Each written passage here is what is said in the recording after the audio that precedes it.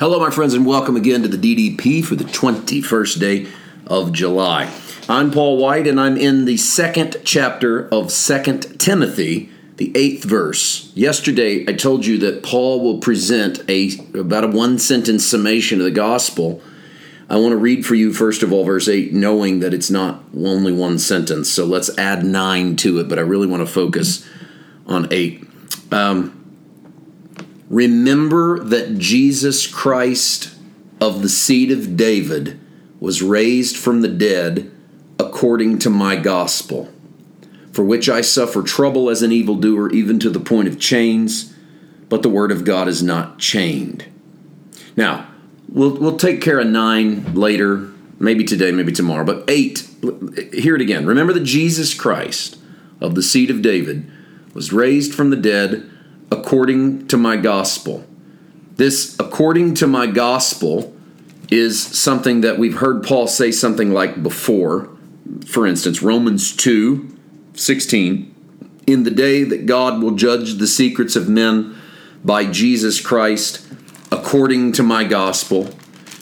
Even in these letters to Timothy, 1 Timothy chapter 1, verse 11, according to the glorious gospel of the blessed God, which was committed to my trust. He says something like that to the Corinthians.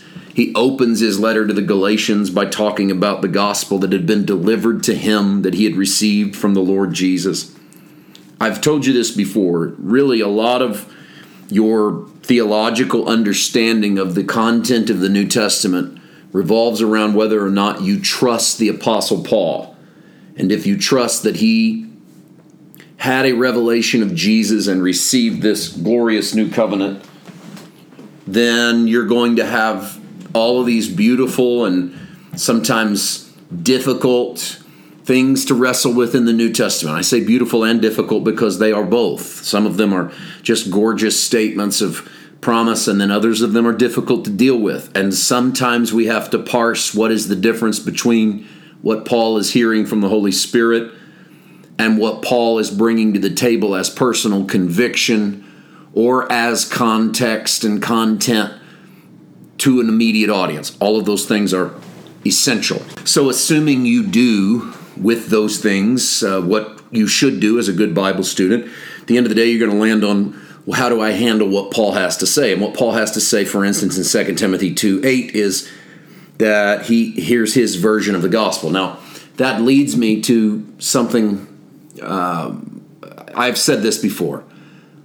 You can describe the gospel a lot of ways, but you can never describe the gospel as bad news. So in other words, the gospel will be and is a lot of things, but the gospel can't be bad news. So you could say the gospel is the pronouncement of the kingdom.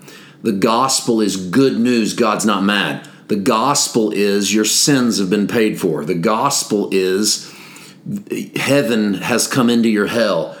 Everything that I just described, in my opinion, is a part of the gospel, or for some people could be the core of the gospel. There's the gospel of peace. There's the gospel of the blessed God. There's the gospel of the kingdom. There's the gospel of Jesus Christ. Everything I just said to you actually has its place in the New Testament. Which one of them are correct? The answer is they're all correct. They're all the gospel. But the gospel is not bad news. The gospel is not God is hate. It can't be. I follow different theologians on Twitter and Greek scholars and authors that I think a lot of. And so I don't even remember how this surfaced, but someone asked the question in the last week on their page, in one sentence, what is the gospel? And I think they were doing it as a thought experiment, because I think what they were wanting to see is not what is the gospel. I think they were wanting to see what people would do with that question. And I have a feeling they did exactly what the writer thought they would do with it, and that's fight. So the question, what is the gospel? I went in because I thought, okay, well, what would people say in one sentence? What is the gospel? And of course, and then I wrestled with it. What would I say in one sentence? What is the gospel? But what was stunning, or maybe I'm just so naive that it was stunning, what was stunning to me is that the responses, there were a lot of good responses. There were a lot of sentences like, this is the gospel. But there was a lot of, I can't believe no one has said this yet, or how can people not see this, or the Bible plainly says. And there was so much of that I thought it's difficult for us, not only for us to pin down in one sentence what the gospel is, but it's difficult for us to accept that someone else has another idea about it. Okay, first of all, it should be difficult to pin it down in one sentence because the gospel's a lot of things. It's good news, but there's a lot of good news. It's not just one piece of good news. It's 1,000 pieces of good news. So probably not possible to do in one sentence. And then at the same time, why are we so offended that someone else has another sentence other than ours? When I think about the gospel, it's good news. The King has come and you get to live his life on the earth. Whatever life you brought to the table, you get to live the life of the eternal now. Now that's Paul White's idea of the gospel. That's not the Paul White of 15 years ago. The Paul White of 15 years ago, my idea of the gospel was good news. God's not mad at you anymore. He used to be. But you don't have to go to hell now. That's what I would have said 15 years ago was good news. And you know what? In that moment, it was very good news when I learned those things. It's not how I would describe the gospel now, but I'm not going to fight a guy who comes up with that description. Listen to Paul. Remember that Jesus Christ of the seed of David was raised from the dead according to my gospel. So Paul is saying that according to the good news I've preached, here's something you can take away. Jesus Christ was of the seed of David and he raised from the dead. Jesus Christ means the Yeshua of Nazareth is the anointed Savior of the world.